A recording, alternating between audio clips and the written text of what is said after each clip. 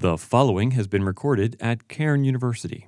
Any reproduction of this recording without the express permission of the university is prohibited. Good morning. It's a pleasure to be with you all this morning. I bring greetings from Christ Church, Westchester. It is a delight to know many of your faculty. We have many members of our church who are graduates of this institution, many members of our church who are here this morning with us on this front row. So if you'd like to meet some of the members of our church, they'd love to meet you. And particularly if you're considering pastoral ministry following your studies here at Cairn, we'd love to talk with you. We have a pastoral internship at our church. But now I want to begin by opening us in prayer. Would you pray with me? Heavenly Father, whom we know as Father through our Lord Jesus Christ, we ask, God, that you would help us today as we give our attention to your word. We ask, Father, now that you would help us to focus our minds on your word. Father, that you would write its eternal truths on our hearts. Father, we ask in Christ's name that you would build us up in a holy faith, that we might be more holy and more godly people. And we ask all of this in the name of our God who has revealed himself to us. As Father, Son, and Spirit we pray. Amen. William Tennant Sr. was a middle-aged Scotch-Irishman when he sailed from Northern Ireland to America in about 1718 with his wife and children. He had been married to the daughter of the Reverend Mr. Kennedy in May of 1702 in the county of Down in the north of Ireland. He had been ordained as a deacon in the Episcopal Church of Ireland on July 1st in 1704. He was ordained a priest on the 22nd of September in 1706, and after acting as a chaplain for an Irish nobleman for more than a decade, he then sailed for Pennsylvania. Soon after landing in Philadelphia, he settled in what would become his life pastorate, the Neshaminy Presbyterian Church in Bucks County. It was there that William Tennant resolved to establish a school to educate his 4 sons for gospel ministry. 9 additional students brought the original enrollment to 13. Before that time, no young man could enter the Presbyterian ministry without traveling to New England or even over to Scotland for their education. During the first few months, students boarded at nearby farms. They lived in the Tennant household where Miss Tennant was said to give them the necessary mothering. Tennant soon built just a small, humble log cabin within a few steps of his parsonage. And some of this small group of dedicated young men moved into the building in an attic that was above the single classroom where they cooked their meals over an open fire. The students began every day very early. 5 a.m., they concluded every day at 9 p.m. after a full day of study. They attended the Neshaminy Church on Sundays. But like every good gospel work, the little college had its own enemies. There were critics. People would look at the work and they would criticize it because they were used to European universities and large stone edifices, beautiful buildings and opulent structures. So they looked at Tennant's college and contemptuously called it Log College because it was a small house about 20 feet long. But William refused to be deterred. He had been educated overseas at Edinburgh University. He was fluent in Greek and Hebrew and Latin. He was a well-read theologian, but most importantly, he was a pastor of unusual ability, a man of actual genuine piety and evangelistic zeal. He was a warm and faithful teacher who made the use of what he had. And his little school of the prophets, as the English evangelist George Whitefield called it, marked an era in the history of training people in America. But it was hidden. It was hidden amidst an unimpressive structure. No one would look at the 13 students in that log college and see what it truly was or what it would eventually become. No one could see the fruit of what it would one day bring. So they mocked it. They disdained it. They disregarded it as insignificant. Matthew 13 tells us a parable from our Lord Jesus about the insignificant giving birth to the significant. Why? Because people were asking, could what was really happening in Jesus' life and ministry be the establishment of God's kingdom? Was not the kingdom supposed to be a mighty display of the defeat of evil with the Messiah who would charge in and push out all of God's enemies? Doesn't the actual presence of the kingdom mean the removal of every affliction for God's people? I mean, Jesus' miracles are really nice, but where are the rest of his promises? And as Jesus preached, questions like these would have gone through the mind of all of his hearers, just like they go through your mind or the mind of people in your churches, whether they're friends of the gospel or foes of the gospel, when they hear sermons from pulpits week after week after week, and nothing really seems to change. So Jesus tells a parable about small and insignificant beginnings, and he says, no one should be put off by what seems to be unimpressive. Like the tiny mustard seed which grows into a large plant, so the kingdom is present, even if it is hidden, unnoticed, ignored, its full revelation will come. Notice first what he says about his kingdom. Look again with me in verse 31. He put another parable for them, saying, the kingdom of heaven is like. Now, careful readers of Matthew's gospel will observe that this parable, like the majority of the other parables in this chapter, are trying to teach us something about the kingdom of heaven. If you have your Bible open and you follow along, you'll see in chapter 12, verse 24, the kingdom of heaven is like. Chapter 12, verse 33, the kingdom of heaven is like.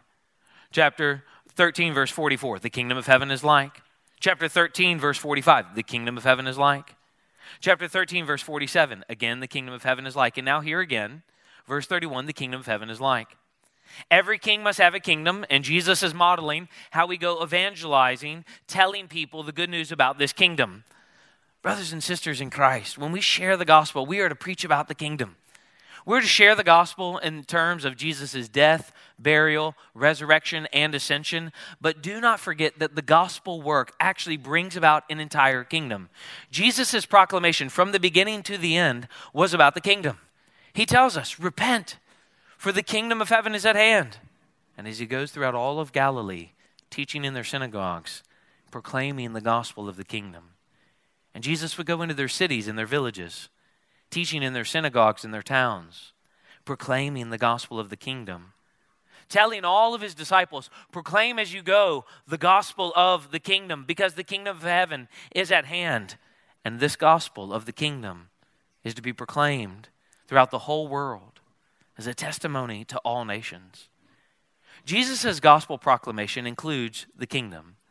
Strictly speaking, the kingdom is not a piece of real estate for Jesus. And in Matthew's gospel, Jesus makes this very clear by using the phrase kingdom of heaven alongside the phrase kingdom of God. His kingdom is not merely an earthly kingdom ruled by a political Messiah. It's a heavenly kingdom ruled by a heavenly Messiah. It's a kingdom that stands over earthly kingdoms, and it's in a kingdom that will replace earthly kingdoms, because his kingdom is not a human kingdom, and it brings all human kingdoms to end. Though the kingdom does not include every individual, it's a universal kingdom. Though the kingdom faces opposition, it's an eternal kingdom. Jesus teaches us that the kingdom is not a piece of real estate. So we're not to be Christians who are simply hung up on what's happening in the nation state of Israel. Because as John's gospel teaches us, his kingdom is not of this world. Friends, part of the reason that we have so much frustration as professing believers is because we're living for something from this world.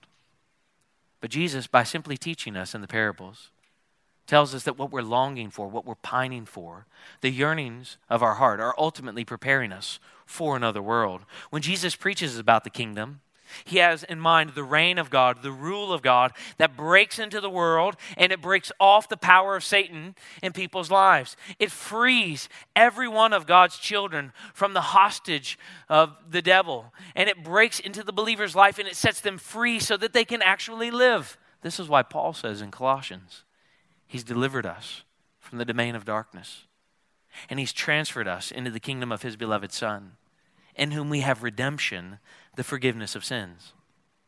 When Jesus did his evangelism, he didn't simply talk about forgiveness and atonement. He taught of a reality, of a world, of a kingdom much larger than our own personal faith experience, much larger than our own individual congregations. Fellow believers in here today, I wonder if your gospel presentations look like that. And if you're not a Christian here today, let me invite you into something more than simply you being right with God. You must be right with God. You must repent of your sins. You must place your faith in Jesus Christ. You must ask God to forgive you of all of the wrongs that you have committed. You must hope in Jesus Christ as the one who can make you right with God, asking God to make his life, his death, your death, his resurrection, your resurrection. But brothers and sisters, he has called you to something more, to be a part of his people. And he has placed you in his kingdom. And you are to show that you're a part of that kingdom by being involved in his church. Brothers and sisters, conversion is more than your personal experience of Jesus. It's about a personal relationship with him in community with all of his people. And friends, if you're here and you say that you hope in Christ and you don't identify with God's church, I think Jesus would take significant question to how you understand your faith. Are you actually who you think you are? Do you really love God if you don't love his kingdom and his church? Now let me be clear, there's no kingdom apart from his sacrifice. But his sacrifice opens up so much more for the believer. It's a kingdom where the rule of Satan is broken. It's where the work of God spreads. Christ renews all things. His sacrifice not only saves us, but it changes and renews the world. Friends, sometimes in our evangelism, in our preaching, in our teaching, we need to answer some pastoral questions for people that open them up to a reality that is much bigger than what they have going on in their own lives. And when we find different ways to get to the gospel in this sense, we will help them see the radicality of what Jesus has done for us. The kingdom of heaven is like, verse 31, means this is how God's rule is established, through the preaching and teaching of the kingdom. So brothers and sisters, if you're in Christ, let me encourage you to be confident in your evangelism, because this picture in this parable gives us a picture of how the gospel spreads. It's growing. Sometimes visibly, but oftentimes invisibly.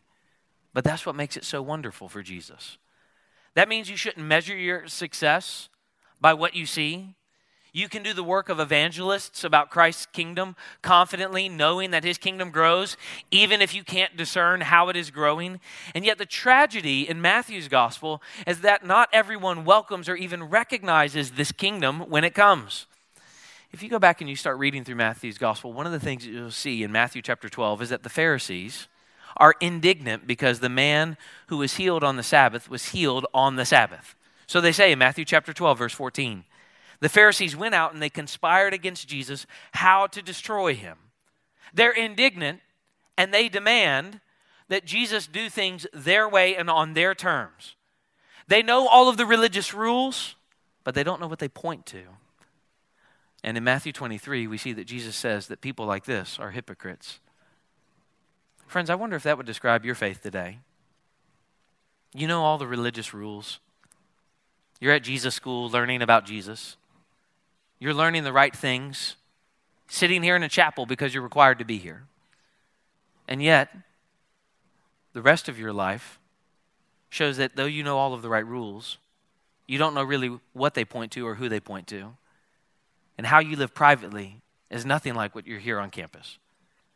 Jesus says, in very harsh terms, to people who live like this, woe to you, scribes and Pharisees, hypocrites, for you shut the kingdom of heaven in people's faces, and you neither enter yourselves, and don't allow others to enter in. Woe to you, scribes and Pharisees, hypocrites. Friends, a hypocrite is someone who pretends to be religious and isn't. They're the kind of person who prepares for worship but gossips in the foyer. The kind of person who says that they love Christ and they post what they read in their Bible on their social media, and then they refuse forgiveness to somebody who's offended them. And the greatest shame for all of the hypocrites is that they don't recognize the kingdom even when the king comes in Matthew's gospel, even when they hear about the preaching of the kingdom from Jesus himself. The kingdom of heaven is like, but what is it like? To what can his kingdom be compared? His kingdom, notice second, his comparison. Notice again in verse 31. The kingdom of heaven is like a grain of mustard seed that a man took and sowed in his field. It's the smallest of all seeds. Jesus draws this analogy between a tiny garden seed and the kingdom of heaven because at first glance it seems that there's little to show for all of the sowing of the seed. There's little to show for all of this effort that Jesus is putting out in Matthew's gospel. Despite being the greatest teacher that the world has ever known, despite all of the awestruck crowds who are following Jesus throughout Matthew's gospel. Despite all of the marvelous and miraculous things that Jesus has been doing, there is no substantial platform for Jesus' ministry. There is no following to subsidize his prophetic brand. So the skeptical observer in Matthew's gospel would look at this quote of kingdom and conclude, well, nothing is really happening. That doesn't look really like a kingdom at all. Nothing's going to come of all of this kingdom work anyways, so who cares? But Jesus' vivid description is pregnant with meaning. His parable actually teaches us something about this dynamic and the nature of his kingdom. It reveals to us the characteristics of his kingdom. Look again at what he says in verse 31. The kingdom of heaven is like a grain of mustard seed. It is the smallest of all seeds. The mustard seed is so tiny that when you hold it in the palm of your hand, it looks more like black dust than seed. It's a sheer miracle. The mustard seed kingdom's beginning is so small. It's so brittle. It's so fragile. It's so questionable. It's a wonder that there's anything at all. And in the eyes of men, it seems impossible to identify something so fragile with Jesus' kingdom, the kingdom of God. But Jesus tells us that God's kingdom is in that beginning, making the first of its momentum moves to the fulfillment of all of God's purposes. For God so loved the world that he gave his only son, that whoever believes in him should not perish, but have eternal life. Friends, God moved history to save your souls, even when people could not discern it. But why does Jesus use this dubious image to communicate this great truth of how God has acted? Because his followers needed to know the same thing that you need to know this morning, that the kingdom is present, even if, and sometimes especially when, they can't see it. They didn't need to know that the kingdom was coming. They had been taught that, they knew that. They knew that the kingdom was coming. Jesus had already described that the kingdom was coming. But if we read Matthew's gospel, we see that there are times when he tells us that the kingdom is present and it is not yet here. Matthew chapter 12, verse 27. And if I cast out demons by Beelzebub, by whom do your sons cast them out? Therefore, they will be your judges. But if it is by the Spirit of God that I cast out demons, then the kingdom of God has come upon you. And then at other times, it's not yet arrived. Matthew 26, verse 29. I tell you, I will not drink again of the fruit of the vine until that day when I drink it new with you in my Father's kingdom. Jesus insists throughout Matthew's gospel that the kingdom is near, but it is not yet here. So when we read of this proverbially small mustard seed and learn that something so tiny could actually be pointing us to the kingdom, we are actually already predisposed because of Jesus' teaching to see this paradox of the hidden, unrecognized status of God's kingship compared with his future consummation when he returns. When that which is hidden now will be uncovered then, and everyone will be able to see it. They will be able to see how God was present after all. Jesus' parable here is not so much a story as it is simply an observation that is so memorable that Matthew, Mark, and Luke all recorded. An observation that actually challenges human perception about smallness and significance. A few years ago, a friend of mine, his church told a story about a member at their church, a young man named Roger. Roger was born with cerebral palsy. His body is contorted. His hands are disfigured. His speech is slurred. He's not able to talk clearly. But he's always at church on time. And he serves as greeter in the first of their two services. When Roger isn't in his wheelchair, he's on the ground maneuvering like a dog, eating his food from the hands of someone who's trying to care for him or trying to brush his teeth with the help of a caretaker before he crawls into his bed at night. He can't even shave his own face. But when asked about his condition, Roger said this: I don't have to listen to the lies that since I am disabled, I'm not important. God made me who I am, and I was born with cerebral palsy, not because of an accident, but on purpose. And when I think of on purpose, I say, oh man, how can I not worship God? God loved me so much that he gave me cerebral palsy so that I can encourage the whole body of the church and non-believers. Brothers and sisters, Jesus' mustard seed kingdom teaches us that we have it all wrong. This parable teaches us that what we think is powerful is not.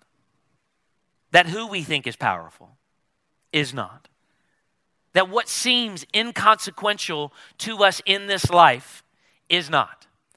It teaches us of the presence of God's kingdom amidst weakness and brokenness and tragedy and pain and trial and testing, and actually gives us hope and confidence and encouragement that our lives matter even when everyone else would pass over them. And in those moments, it teaches us that Jesus and his kingdom are better than all of the glory that this world would offer unto us. Because Jesus loved us so much when our lives were insignificant and inconsequential and filled with sin and ruined because of it and separated from God, that he died for us anyways. Brothers and sisters, Jesus teaches us that your life matters, insignificant as it is, because you're made in God's image, and that his kingdom is present even when it looks like it's not. Brothers and sisters, it teaches us that we have it all wrong. I'm wondering if you're here this morning and you've had it all wrong. You think that this whole Jesus thing is just simply something that you're required to do because of the school that you're at or the church that your parents attend. Brothers and sisters, if that's you this morning, I invite you to trust in this Christ, to repent of your sins and believe in this Christ, and no longer walk in the way of error, but walk in the way of truth by believing in this Savior, Jesus, the Christ of God. His kingdom, his comparison. Notice third, his point. Look at verse 32. But when it has grown, it is larger than all of the garden plants and becomes a tree, so that the birds of the air come and make nests in its branches. The parable of the soils, if we go back and read chapter 13, and the parable of the wheat and the weeds, if we go back and read chapter 13, have actually paved the way for this parable, because they teach us that there's this inevitable, divinely intended progression from sowing to harvest, from hiddenness to revelation, from insignificance to significance. And despite all of the appearances to the contrary, the kingdom is growing. The harvest will come. The significance will be revealed, but it will come in God's time. And it will come in God's way.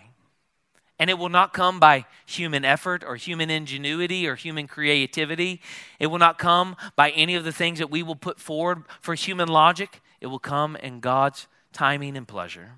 And in due time, all of the sowing and all of the labor and all of the work will produce its intended effect, even if human insight cannot fathom how the process works. So this parable is actually a message about rightly interpreting and responding to a period of apparent insignificance. And it's in that context, with that type of contrast, that we see its beginning in contrast to its final end, which is actually the whole point of Jesus' teaching. It's a familiar theme. We see it all of the time. Great oaks from little acorns grow. Though the mustard seed is so tiny, even though it's so insignificant, it produces a large garden plant, more than 6 feet in height. Tree is a bit of an exaggeration, but the term is actually used to exhort us, those who have witnessed this proclamation of the kingdom, that they would not despise the day of small beginnings. They don't need to be impatient about how God is bringing about his work. Brothers and sisters, I wonder if that characterizes you. An impatience with God's work. You don't like the way that he's doing it, in the timing that he's doing it. You're frustrated with how he's working it out. They should not be impatient.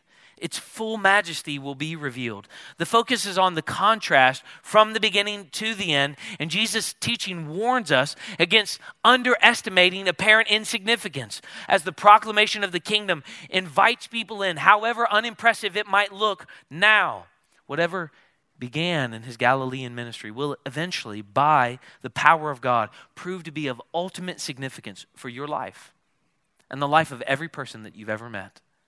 The life of your parents, the life of your grandparents, the life of your future, Lord willing, children, and the church members in your church, the people that you work with, and the people that you'll never meet on planet Earth. His life is significant for all of their lives, and one day every knee will bow and every tongue will confess that Jesus Christ is Lord, to the glory of God, even if now Its power is hidden. Its significance is obscured. Its growth doesn't look very spectacular, and all of your labor seems to be in vain. We see this not only here, but we actually see this at the end of the Bible. If you go in later today, you just read from Revelation chapter 22, you'll find these words. Then the angel showed me the river of the water of life, bright as crystal, flowing from the throne of God and of the Lamb through the middle of the street of the city. Also on either side of the river, the tree of life with its 12 kinds of fruit, yielding its fruit in each month. The leaves of the tree were for the healing of all nations. No longer will there be anything accursed, but the throne of God and of the Lamb will be in it, and his servants will worship him. All of reality, all of time and eternity is presented by John as standing before the Lamb in God's kingdom, and his royal presence is seen by all. There's no longer any question. On that day, it will be very clear that Jesus is Lord and that all who believed in him were right to believe in him. Friends, if you're a believer here, that vision is actually intended to encourage you to continue to persevere. In the midst of unspeakable suffering in your life, when you've been mistreated or alienated or, God forbid, abused, it encourages you to continue and to persevere when your parents think you're crazy for being a Christian, or your friends mock you, or they laugh at you because you would rather be obedient to Christ than disobedient to Christ. It's meant to encourage you when you're in the gospel ministry and it doesn't look like anything that you're doing is working or that your studies were all in vain. It's meant to encourage you that God is planning something much bigger for your life and the life of everybody who trusts in his Christ. Friends, we will only praise God rightly and offer him praise when we realize and remember that he reigns supreme now, and it will be evident on that day that he reigns supreme. These truths go together for Jesus as he prepares his disciples then and his disciples now for a world that will reject them and overlook them and malign them and make fun of them and discourage them and belittle them because they say what God says from the Bible, that a man can only be married to a woman, that a man is a man and a woman is a woman, that Jesus is Lord and Muhammad is not God's prophet, that you must repent of your sins and believe in the gospel. And as the church, we live in readiness for that day when we will praise him for being right and our obedience to these truths.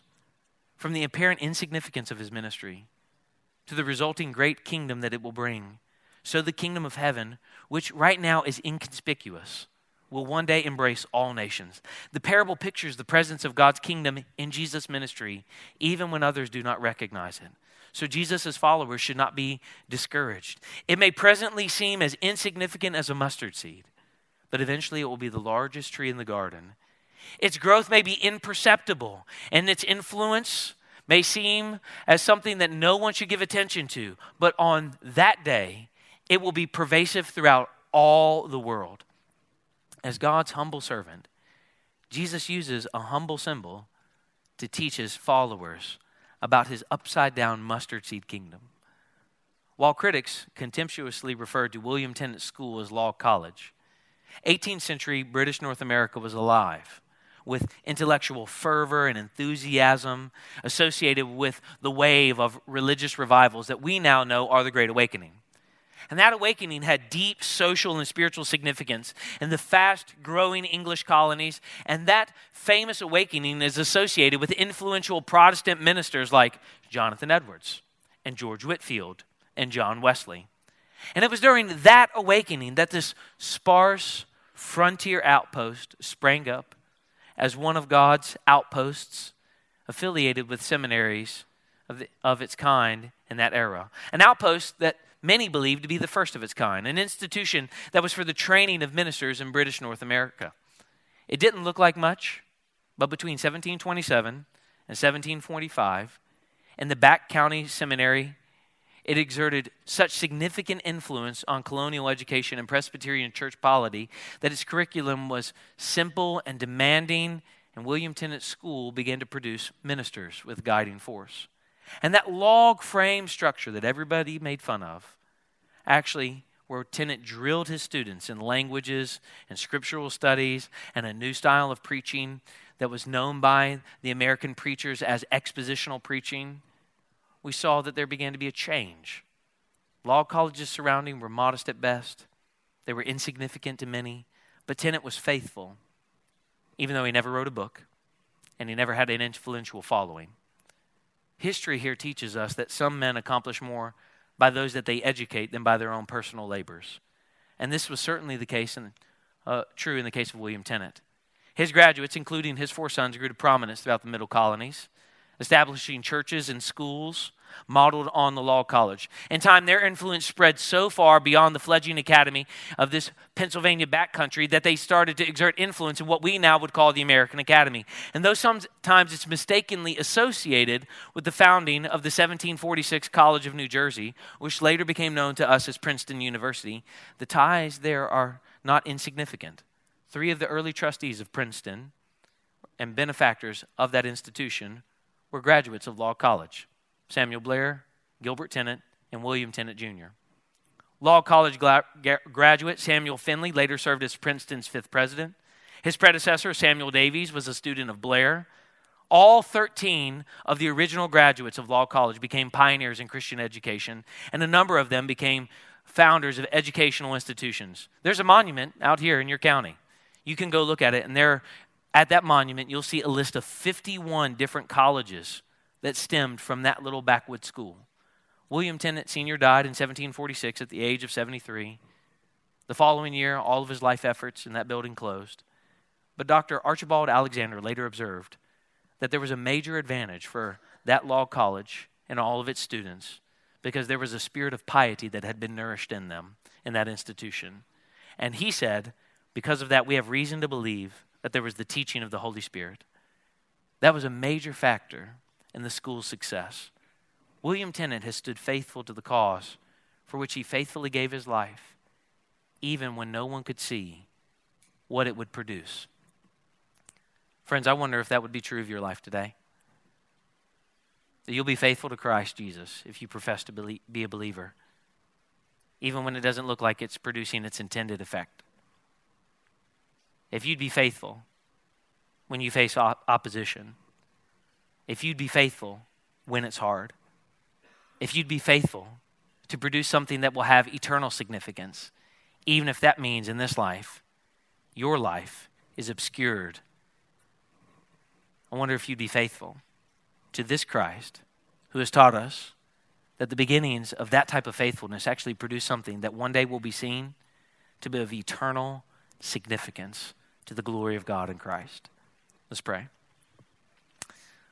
Father, thank you for these friends, the privilege to preach to these students today.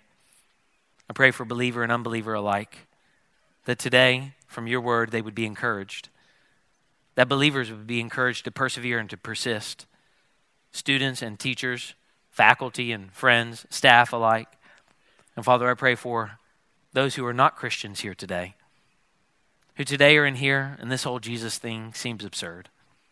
Father, I pray that today, even as they think of the apparent absurdity of the gospel of Jesus Christ crucified for sinners, the apparent insignificance of the church of Jesus Christ upon modern culture, that they might see in this parable from this text how you are producing something that they might not be able to observe outwardly, but has eternal significance, and draw them to a saving faith in Jesus Christ.